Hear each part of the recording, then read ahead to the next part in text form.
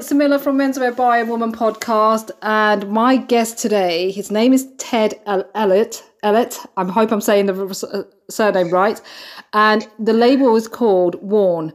Ted, have I said your surname right? I know I just practiced it. Just a second. Slight adjustment. It's Allott, but it was good. Oh, thank you. Hi, Ted. Welcome to Menswear by a Woman podcast. It is absolutely lovely to have you on board. Thank you so much for inviting me. Thank you. It was a real pleasure when I got the message from you. So yeah, thank you so much. I'm really, really happy to be here. I quite like your label, actually. I quite like Worne a lot, you know. And you've got great things. You've got great products on there. And yeah, I think the products is obviously the main focus. Yeah. But there's a whole lot behind it that I want to try and convey to customers and make it a real experience. And what I want to know is why did you want to do a label like this, and how did you begin? I think it began from a very young age. I think sort of like the menswear side of things, and always being really into clothes. There's loads of stories floating around my family of me not wanting to go outside as a toddler if I couldn't wear exactly what I wanted and match the colours that I wanted and have the fabrics that I wanted in my clothing. So I guess it started then. Wow.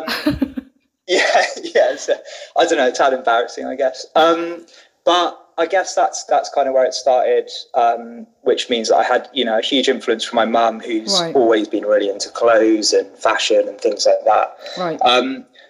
Vintage really started in about 2009 when I first moved to London. Okay.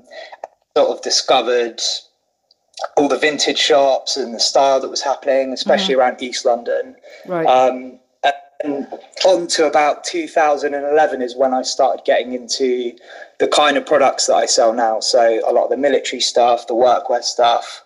And that was heavily influenced by a really good friend of mine called Danny, who kind of introduced me to like Levi's Big E and the old US Army stuff and things like that. And it's kind of gone on from there in terms of kind of collecting products and researching and learning about things. And I guess Worne kind of started, I guess like a few businesses in this day and age, started in lockdown. Right. And yeah, it was something that I wanted to start in probably 2019. Right, okay. But didn't actually start doing it until 2020. And that's when it kind of became Worne as a company, and I started buying products specifically to sell and to kind of, created the business that way. So although it'd been in my head for a while, 2020 was when it really, really kind of kicked it off. So was it difficult to find the products, though, the vintage products, what you have online? Yes. Yes and no. I think even the 2 years that since I've started, it's become harder and harder. I feel like, vintage market is one of the biggest growing clothing markets in the UK. Yeah. Probably the world, actually. It's, sort of definitely over the last 5 years. And I think in particular, the last 3, the market's really taken off. I think not only from a style point of view, but from like a sustainability option as well. Where people are much more aware now of the impact of fast fashion and the clothing industry in general on the environment. Yes. They look to other ways to kind of purchase and sort of express themselves. And I think vintage is a really good way to do that. It ticks a lot of boxes. Like you can find great deals. You can, you can find sustainable products and things like that. So I think it ticks a lot of boxes in terms of how the modern day customer is feeling. How do you think menswear at the moment is that's not vintage clothing? There's a lot of good brands that I have followed and really like. And I guess maybe different from Worne and maybe my personality is that I'm not like a pure vintage head. Like I won't only wear vintage all the time. Like I work for a contemporary brand as well. Like I really like contemporary clothing. I really appreciate different styles. I love streetwear, as well as like, and kind of elements of modern day tailoring and things like that, as well as vintage and Ivy style and things like that. So I hope that kind of mix comes across with Worne, because I definitely keep that in my mind. But I think menswear in general, I think it's a very interesting place at the moment. There's so much out there. Yeah. Like it blows my mind sometimes. There is so much out there, and I feel like there's something for everyone, which I think is a really positive thing. Why do you think vintage wear in menswear is a hit at the moment? Because there's a lot of vintage menswear at the moment, and it feels like I mean, I don't know. I mean, I've been in menswear for quite a long time, and I just feel like I can see more vintage clothing in menswear more than I did a few years back. Yeah, 100%. I think I guess there might be a bit of a circle going on in terms of a lot of the really big menswear brands at the moment. Yeah. And I guess menswear in general takes a lot of influence from the past, and a lot of kind of influences from US Army jackets or British Army jackets or workwear jackets and kind of the style of trouser or pocket or whatever. And I think if you look at someone like Nigel Cabourn, for example, who has a massive presence in the menswear world, mostly all his styles are taken from an original piece and adapted to using maybe a more contemporary fabric or a more contemporary fit slightly, or those adaptations. And I think with the way the world is at the moment with information and being able to find out exactly maybe where that piece was copied from or replicated from, it makes people then look at the original source, and then they might get into the vintage side of things and picking up those pieces for themselves originally. So you're absolutely right there, because when I'm designing, I'm actually looking at these kind of clothing for research. And, you look at the research, you look at details, but it feels like at the moment, there's more vintage clothing in menswear than there was like a few years back, I think. Or do you think social media helps a lot as well? Social media has a massive part to play, I think. Yeah. I think there's some really prominent vintage menswear or vintage places that I guess you maybe wouldn't know about unless you had things like Instagram, and they had a big, because they've got such massive presences on Instagram. People doing really great stuff on the continent and in America that maybe you wouldn't have access to without, social media. So I think that really, really helps as well. Social media is I guess it's a tough challenge for any business. Yes. It's an incredibly tough challenge for a small independent business. Yeah. But with that challenge comes a whole range of opportunities that you wouldn't have got previously. So, although it's stressful Instagram at times, I think it's a great place to get your name out there for sure. Did you find it very difficult to start up? I kind of guess it's difficult now in hindsight because I've started and I love it, and it's something that I do and think about all day, every day. Yeah. So it was difficult in terms of, I guess, financially, kind of getting money together and being able to buy the products that I want.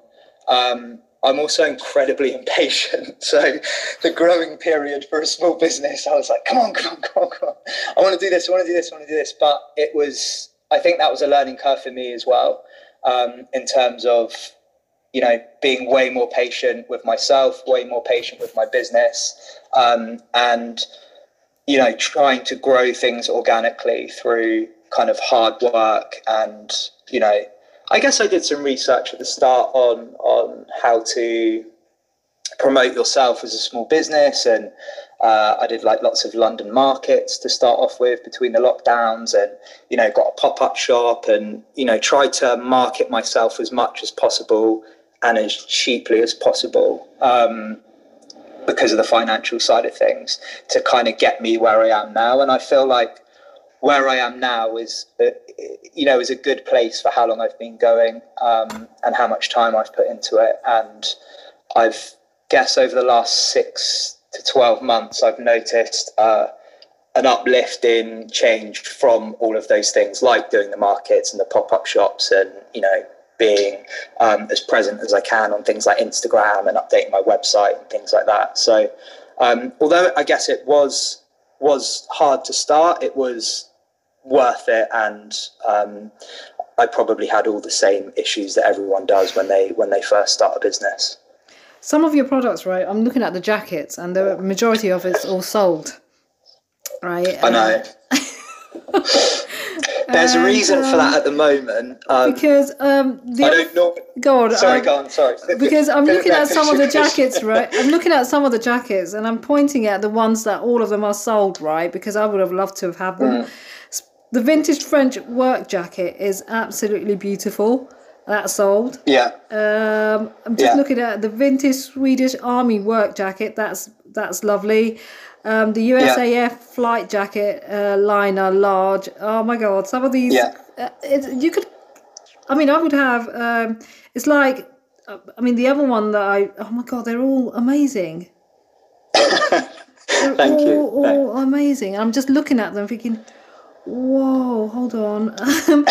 And it's like, it's like going into a sweet shop, though I don't like sweets. But that's how I feel. I feel like, oh my God. And it's really weird. And I'm actually recording Ted on the podcast, and I'm looking at his website, and it's like, wow, this is amazing. Wow.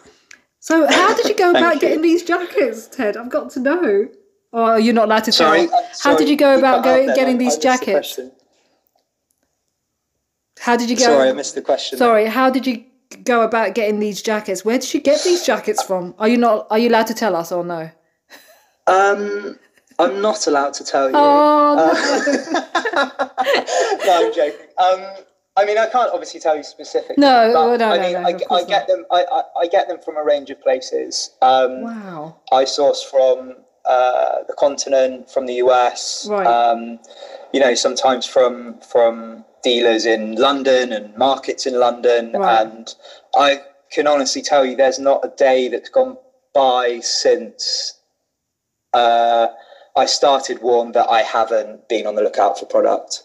It's something that I do constantly and have to do constantly. I mean, like you just said then, there's a lot on my website that's sold out.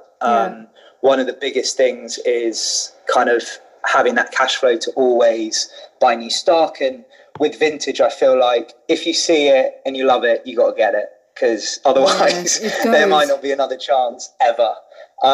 So I always try and find stuff that's, slightly rarer or in a particular condition or of a particular era, or sometimes it's just something that I like because it's old and battered. For me, the more battered, the better. I love rips, tears, marks of stains and oil and all of that stuff that, maybe some people would reject, but I love that. And I really think that has something to say about the garment and the story that it's been through.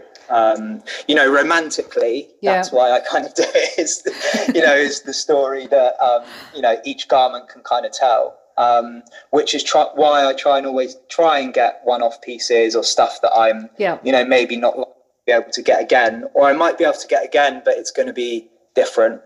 Not every jacket's going to have the same mark or the same repair or the same name written in the tag, if it's an army piece or whatever. So, but with the sold stuff, I just want to put it out there that with the sold stuff, I've got more sold out on the website at the moment because I've got a lot of new stock that I've just bought for winter. But I've got a pop-up shop in about 10 days' time. So I'm kind of reserving some of that for the pop-up shop, and then it will go on online kind of at the same time. So that's the reason, in case anyone was wondering why there's so much sold stuff on there at the moment. Well, there's one thing that I really, really, really, really like on the website. I'm not going to say it. I'm not, because if I do, right, it might be sold. Because someone might just like, oh yeah, I know what she means. Swoop in there. Yeah, you know. Okay, I'm just going to talk about it. This Jeep coat. Oh my God. Yeah. The Mackinac jacket. Oh my God, it is absolutely beautiful. It's a stunning I'm so jacket. sorry. I should be talking about the podcast here with you, but this coat is absolutely stunning. It's so beautiful. And the difficult thing is, and I guess this is something that I am challenged with every time I go buying, is that it fits me. And anytime something fits me and I love it, and I'm like, oh, can I just keep this for myself? Oh, you should, you should. Then, I mean, obviously I wouldn't have a business. So that was a really hard one to be like, I have to go on the website. Because pieces like that, especially US Army, sort of World War II, 50s, and then into the 60s as well, is becoming rarer and rarer and harder to get hold of, especially in this country.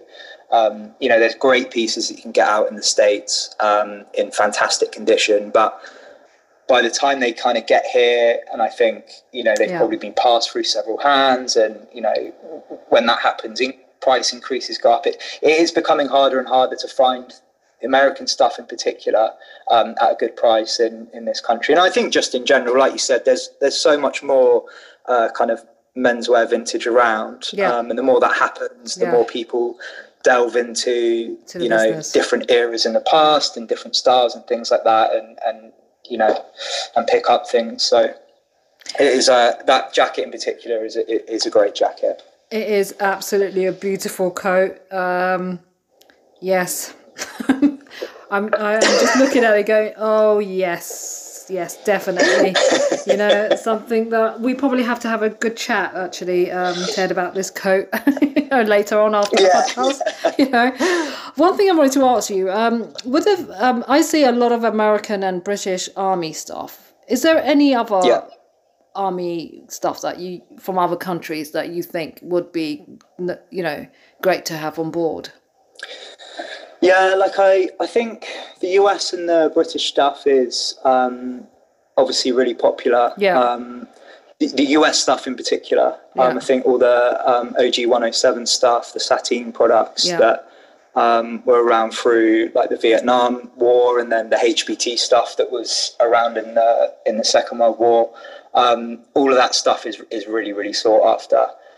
With the British Army stuff, it's a little bit different. I think some of the older stuff is incredible, but a lot of it was made of wool, so not that much of it's around anymore in good condition. I mean, there's still a lot that you can find, but it was all made of wool, so it's either moth-eaten or, not in great condition anymore. And then some of the later British stuff, I think the customer base that I've got at the moment doesn't seem to be as into sort of that British woodland or desert camo, which a lot of it was made out of that. They also did like a kind of like the olive green that they've got is mixed with a polyester, so the fabric's mixed with polyester, so it doesn't fade in the same way as some of the mid-century US stuff did. So all the OG 107 US Army stuff was made out of cotton, so it had great sun fades, it faded when you washed it, and obviously that all adds to the character of the piece. So they're definitely, like you said, the two, I guess, main categories, British and US Army. But to go back to your question, I think the Swedish stuff is really great. The Swedish liners are fantastic. There's Swedish parkas, which are incredible. I think they were made in the 60s, and I don't think they ever got issued. It's kind of like the snow parka, so it's kind of like an off-white kind of colour with huge waist pockets, or bottom pockets on the parka, and a massive hood to go over a helmet, and it's got a cinched waist, and there's just design aspects to it that are really cool, and are reminiscent of what you see sometimes from like a Stone Island jacket or something like that. So the Swedish stuff is really cool. There's a lot of great camos actually from other armies. So there's the Czech raindrop camo, the Czech army raindrop camo, which is really cool. That's kind of like an olive backdrop with kind of like very thin brown dashed lines, so it kind of looks like rain. And Amy Leon Dore did a trench coat with that camo pattern on last season. There's lots of cool little bits out there that you can get, and normally with like anything military, it's always really well made. The fabrics are really cool, the details on them are really cool.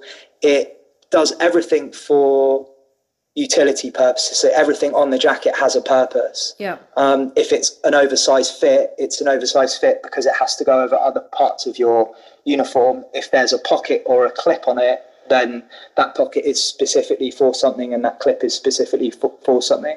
If the hood is massive, it's because it needs to go over your helmet. If there's I had the Swiss Alpenflage kind of sniper's jacket, which sold earlier on in the season, and its nickname is called the pizza camo because it's like red, green, brown. There's kind of like a lighter beige, yellowy color on there, so it kind of looks like a pizza. And that's got a drop down netted mask that comes from the hood, which is, I guess, to keep you completely camouflaged. And that kind of rolls up and then sits inside the top of the hood with a button, and you just can undo the bottom, and it kind of drops down over the person's face, and it's netted but in the same camouflage as the jacket. I mean, finding details like that on stuff is always so much fun and really great. So there's lots of other things out there that are great to find from other armies, especially camo patterns, I think. Do you think that's the reason why vintage and clothing like this is a hit, because of the amount of details? I mean, menswear, the functionality and the details is so important in menswear. But do you think that's why a lot of vintage clothing in menswear has so much details, and that's what's interesting more about the story of the actual product? I think so. I guess with menswear at the moment, there seems to be a lot of brands around that do very subtle detailing.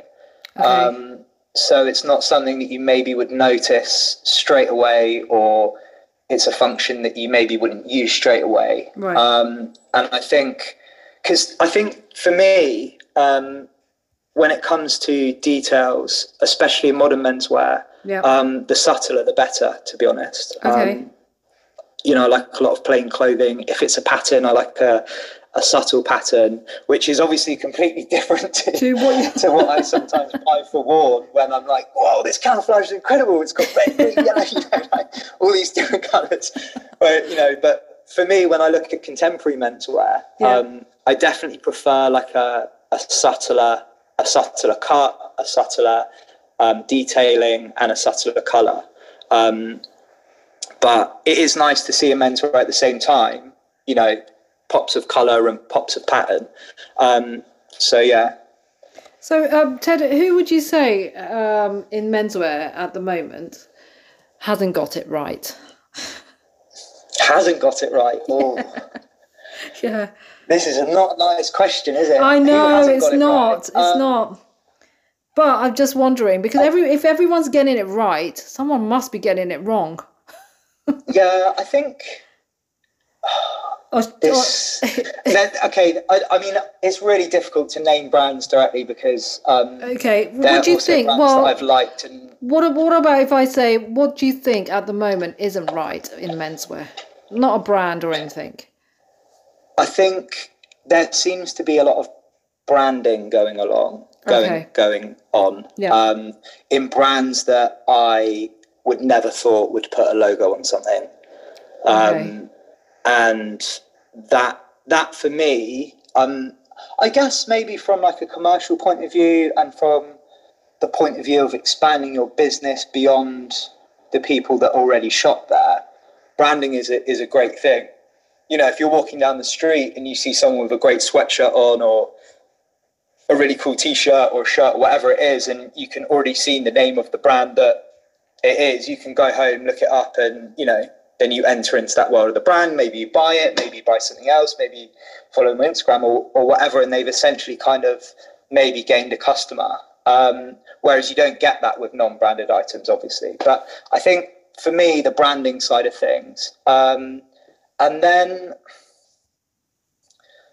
I think the other thing that annoys me a little bit, and this is difficult because it's kind of a price point thing, is I never like the, I mean, I guess with Worne, one of the things that I always wanted to do with it, and it's one of my biggest kind of key points to the business, is making sure that it's accessible to as many people as possible. Yeah.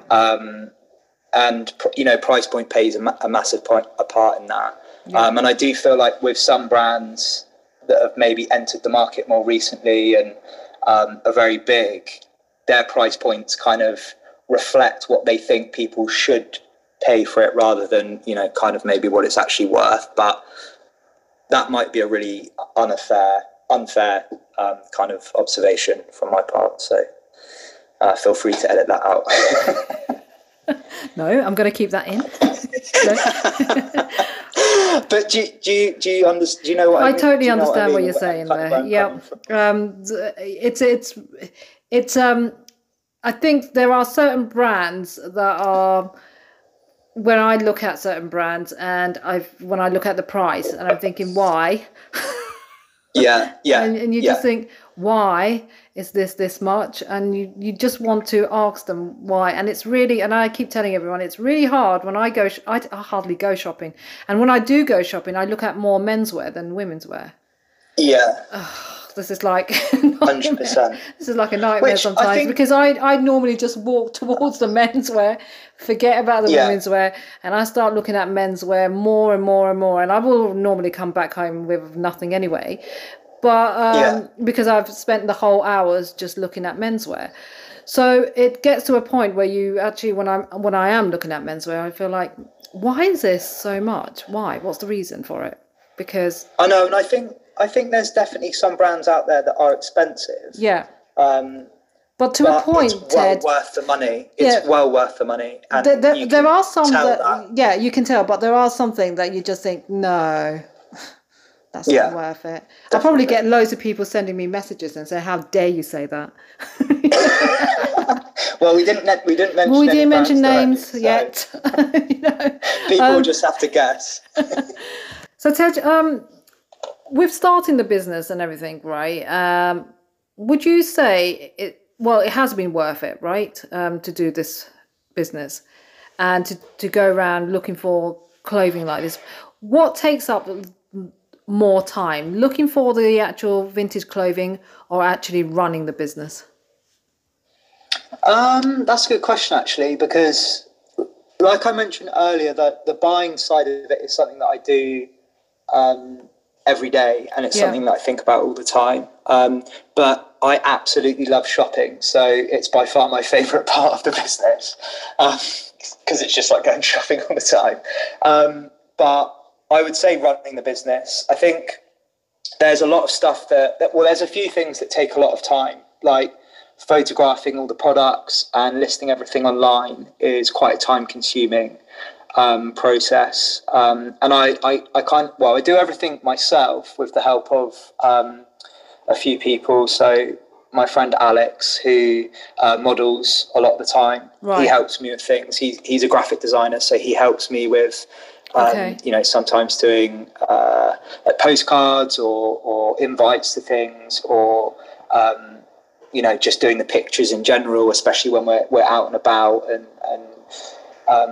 taking photos of the products and things like that. So he's a massive help, and he is always willing, to do whatever with a smile on his face, which is when you're starting a business or running a small business, it's so helpful to have someone like that. And then I think the rest of the time there's not too much admin involved. There's bits and bobs that you need to do, and I would say it's definitely photographing the flat lays of the product, listing everything, washing everything when I can, going to the dry cleaners if it needs to be dry cleaned, mending things or having them mended by someone else. Like it's all those little things that you kind of people don't maybe see are the things that take a lot of time. But there's not one aspect of the business that I dislike. Apart from the doing your accounts, that's never fun, but everything else I absolutely love. So there's things that take a lot of time, but they're well worth it and fun to do. So just if anybody wanted to start a business like how you have with vintage clothing, what would you say to them at the moment and how to go about it? I think with vintage, it's very difficult. I think there's a lot of kind of quote unquote vintage out there, which isn't maybe vintage or doesn't come from any kind of space that is reputable or kind of there's no storytelling or whatever it is. Yeah. And I think with the rise of like Depop, for example, we see a lot of that, even sometimes more recently going to Brick Lane and going into a few of those vintage shops there, and you find, maybe like a old H&M divided piece or cedarwood Primark shirt. And this isn't, that's not vintage. No. Vintage, I guess, from a technical point of view is anything that's 20 years and older, but a lot of people see vintage as, some people won't even touch it if it's not from the 60s and earlier when it comes to vintage. So I think there's a really big misconception.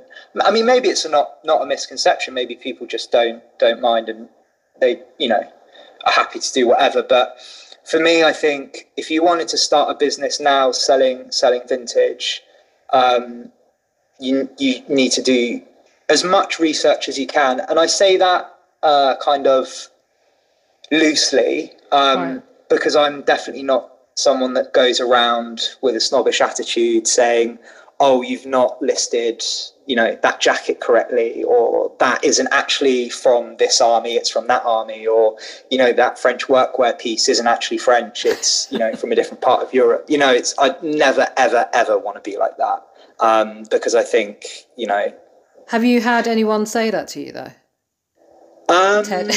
No, but okay, I've seen it. I think online a few times with really someone post something and say like, "Oh, this is a specific item from a specific date," and someone will chime in with, "I don't think it is. I think it's from this date," and "No, it's not. It's from this date." And I don't know. I guess every day I want to be learning. Every day I want to, find out if there's something that I don't know. I want to try and find it out. And if that means that someone tells me, great. If it means I have to go on the internet, great. If it means I have to go in a book, great. Like there's so many areas you can get information from. Absolutely. But I do think if you want to start a business now, a vintage business, depending on what kind of market you want to go for, you should make sure that you're in a space to be able to find and sell things, because I think it's very easy. I think especially after kind of especially with places like Vintage Showroom, that used to be in Covent Garden,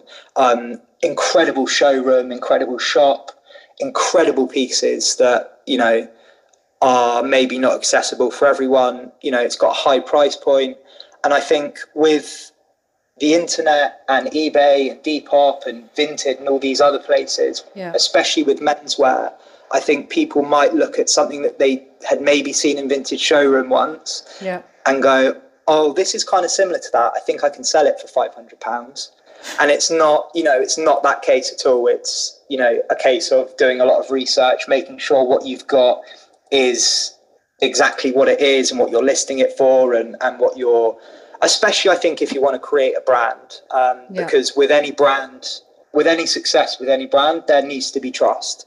And I think trust only comes with time and only comes with effort. It's not something that's kind of earned immediately. So I think if you wanted to start something now and it wasn't a Depop, an eBay thing, I think there's a great market out there for it, but do your research and kind of build up that customer base with trust and honesty and things like that. So, what's your favourite vintage time, though? My favourite vintage time? See, I'm someone that likes to mix styles up a little bit. Okay. In what way, though? Which timing? I think I'm never... Like I said, I like a lot of contemporary stuff as well. Yeah. So I like... maybe mixing... I mean, even yesterday, I bought a great jacket from Universal Works. Great jacket. Right. Okay, wow. And it's patterned as well, which isn't like me. I normally wear plain stuff. But, so I'd love to wear that with maybe a pair of a pair of US Army trousers, and then maybe some, a pair of loafers and, an Oxford shirt maybe. I like to mix stuff up. But I guess in terms of Worne, I guess... And what would be my ideal style? I mean, I really love the style of sort of the 1940s and 1950s US Army. Yeah, definitely. And then probably 1940s British as well, British Army. I was just about to say especially the Navy. I was just about to say the British. What about the British Army? Because that's really, really, one of my favourite times, I think. Yeah. There's some fantastic stuff. And I think even just around those periods as well, just British menswear in general. I mean, one of my biggest influences, and I think what I guess that I always hold on to is kind of people like George Mallory and Shackleton and things like that. I used to be obsessed with George Mallory and his climbing Everest and... the clothes that he wore during that, wearing wool and leather boots to climb up the tallest mountain in the world isn't it? It's just unbelievable. Amazing. And, same with Shackleton. Yeah, I know. I was obsessed with Shackleton, what he used to wear and, how he, it's just unbelievable and quite amazing with some of the garments. Wow. I know. It's unbelievable to think about, and I guess that is paired with I guess the army stuff as well, and the war, especially the First World War and the trenches and things like that, and kind of the garments that they wore and survived in. You just think how. I know that's staying so true. Warm. I know how. Unbelievable. I mean, every time I look at these images, it's like how. What compared to what we wear now to to go up at certain mountains and all that stuff compared to what they were wearing, and how did they how did they do it? One thing I wanted to ask you was with the vintage wear at the moment, the way it is, do you think it will get to a point where it becomes too much? I think that's a really good question, because thank you. I think some people would. I feel like some people might think that it's approaching that point at the moment. Oh, really? Wow. Because there's so much out there. Yeah. And there's so much. I mean, the thing is with vintage clothing is that there's always going to be enough to go around. There's always enough clothing that's been made to go around. It's just kind of where you can find it and what you can do with it. There's loads of great brands out there that use old vintage fabrics to create new clothes. And then there's people that, resell like me, just, from army or workwear or denim pieces. So I think there's definitely enough to go around. In terms of if it will ever get too much, I'd like to think no, personally, because I absolutely love what I do, and I want that to continue, and I want the business to grow, and I don't want there to be a ceiling on that. I think it depends in what kind of format we're looking at it, because I feel like in terms of retail space and brands going into shops and things, I mean, vintage brands going into shops and things, we're seeing a decline in that. Not so many vintage places have shops anymore. Yeah, like, true. like really, good vintage ones, places. Yeah.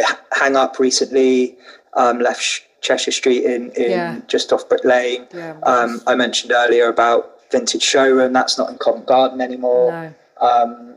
There's very few places left that are, for a city like London, that are really, really, really great. So I think maybe in that space, I'd like to see that space change. I'd like, the next stage for me will definitely be having something physical, whether or not that's a studio, or I'd love to have a shop. I've worked in retail now for about 15 years, and most of it's been pretty much the entirety has been in physical space.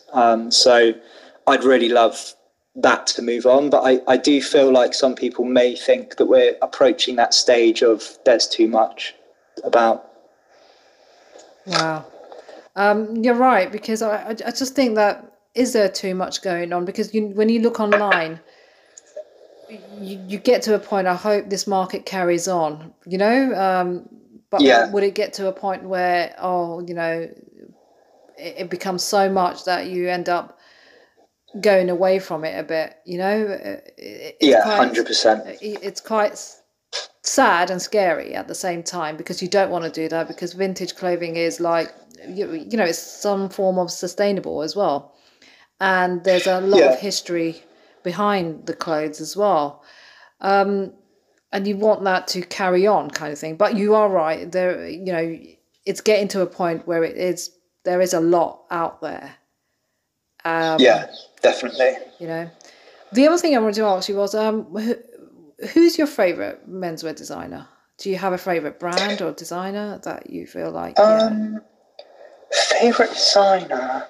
I mean, I really like Universal Works. Yeah. I've always liked them. I think they do fantastic products that are accessible to a wide range of people. They draw on great inspiration. Yeah. They work with amazing fabrics. I guess maybe there is a repetitiveness to it. It's a workwear jacket style and a particular trouser style and things like that. But I think that what they do is amazing.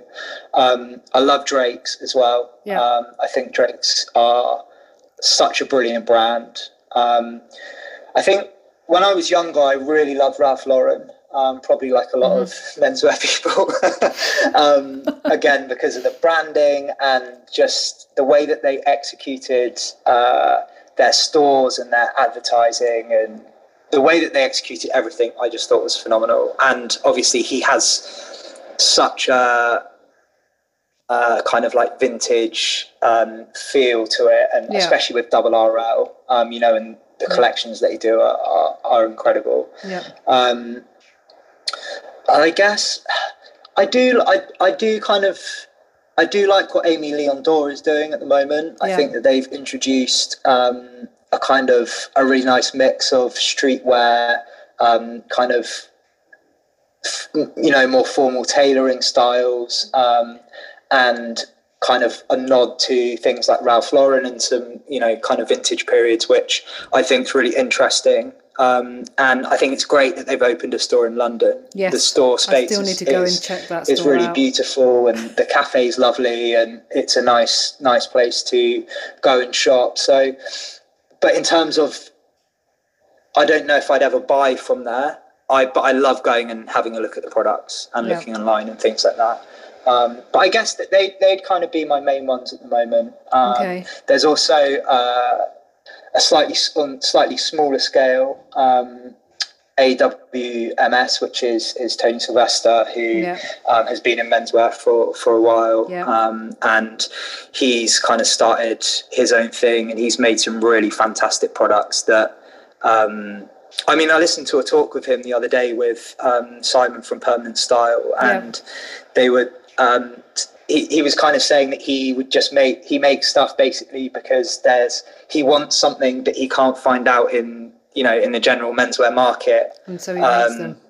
So he kind of just makes it himself and sells it, which I think is such a fantastic thing. And he's incredibly stylish and popular. So, it's no surprise at how well he's doing. So I'd say, those guys are probably up there. And then, Nigel Caborn I've always loved, Real McCoys and all the stuff at Clutch Cafe, which I know is, reproductions of older US vintage and military pieces and denim pieces. But I love all that stuff. So what's the next plan for... Actually, also, I wanted to know how you came about with the name, because that's a brilliant name. Do you like it? I think it's a brilliant name.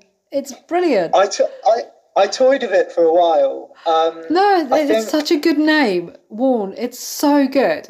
I think that the name, actually, the name and your logo kind of stands out, The logo was Alex and the people that he works with. They helped me with the logo from the design studio. They were really helpful in kind of pushing me into doing this as like a job, rather than, because they work with people on branding and startups and things like that. So they really helped me flesh out what I wanted to do. Right. From day one, I was able to have a logo and an identity that I loved and knew I could, and it suited me and I could grow with it. But the name is something that I came up with my girlfriend Holly with. Right. We were kind of just talking about, and she was like, "What about just like Worne?" And I was fantastic! Like, what do you mean Worne? Like, and then it was obviously originally WORN, but then we looked online and. Obviously with the E is the obsolete spelling. So obviously the clothes are kind of obsolete from their original function in terms of the military stuff. So it kind of all fits tied in. Yeah. And I'm really happy that you like the name. I like the name a lot as well. So I think the name's, I think the name's brilliant. And it fits the brand so well. So thank well. You. So well done with that. And the logo, I love that logo. I hope you're actually going to come up with some prints on it. Yeah, so we sweatshirt do prints and all that stuff. We've got like a vinyl that goes up at the pop-up shops on the window, and I mean, I did a tote bag last year because one of the things that I'm very conscious of is the sustainability aspect with Worne, and in terms of when we send out orders or print postcards to write things on to customers, like it's all on recycled paper. I use like paper bags to send everything out to customers online. We're selling secondhand clothing. Like I want to try and keep the footprint as low as possible, the carbon footprint. Of course. And I did really want to do some own-line things. So we did, and incorporate the logo and things like that in labels and maybe some subtle branding. But it's very difficult to get small quantities of items made in this country at an affordable price. So then you're looking at maybe going to somewhere like Portugal for some, some of the cotton stuff, or, or the US for some of the, because I love Made in the USA. I love Made in the USA. Yeah.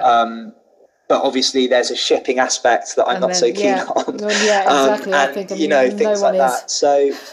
I think it would be interesting to explore some, some branded items further down the line. But I would always want them to be kind of made in England, if possible. Right. Okay. Not only to support the local economy, or the economy in this country, but to be, as sustainable as possible. So, what's with your pop-ups? What's happening next anyway? Are you coming up with more pop-ups, or what's the plan? So I did the first pop-up in the summer of 2001, 2021, not 2001. I was going to say what? I've actually been going 20 years.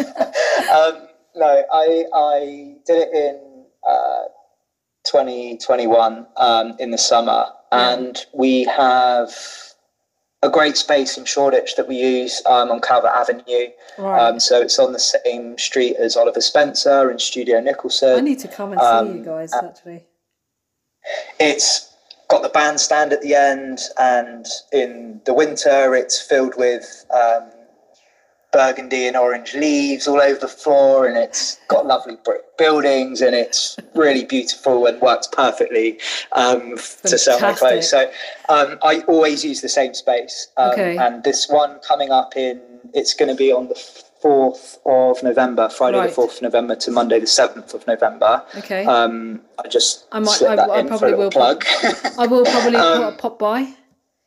Yeah, please do. I think I will. And you can try the Mackinac jacket on. Yes. And yeah, always use the same space. And I think this is going to be about the 5th time that I've done it there. So I try and do one. It's kind of 4 times a year, roughly. Okay. So one for spring, one for summer, one for autumn, and then one for winter, kind of. Or 3 a year, and it kind of some of the seasons cross over. But yeah, it's roughly that at the moment. And like I said earlier, I really want to get a physical space, whether that's a studio space to start off with as a stepping stone to a shop, or, you know, depending on finances, straight into a shop. But it's a big step having a shop. You know, a website is relatively easy to manage in terms of stock and things like that. And turnover, and, you know, having a shop, there's, you know, a whole different ball game. But like I said, that's my background, so that's what I really, really want. And I feel like the brand, when I do pop-up shops and have physical spaces, is conveyed so much richer. You know, people get such a better sense of the brand and me, and kind of they can touch the products. And I think with vintage, it's really important that, you know, people have the opportunity to try things on and touch the fabrics and look at all those little details that we talked about earlier that, you know, maybe a photograph doesn't convey on the website. So yeah. And on that note, Ted, I'd like to thank you for coming on to Menswear by a Woman podcast. It's been an absolute amazing. It's been absolutely lovely speaking to you, and I think your brand is it's. I love the name. I love the logo. I love the product. Yeah, I just very, very much love the whole idea of it as well. Thank you so much. It is. Thank you. If you could see me now, I've got a smile from ear to ear from all the nice things you just said. I really, really appreciate it, especially coming from someone that has been in the industry for such a long time, and run such a good podcast and spoken to so many great people. I think. Thank you. You know, it's really kind of you to say, and it's been a real pleasure talking to you. I feel like we could probably chat all afternoon. I know. So, I think we could. You know, it's just so, because what you sell, right, is what I'm so interested in. Always have been, and that's why I said your brand, the name of the brand, the logo, what you're selling. It's like, wow. You know. Thank you so much. Thank you. I really, really appreciate that. Thank you. Thanks, Ted, for coming on. And we'll probably have another podcast with you one day soon.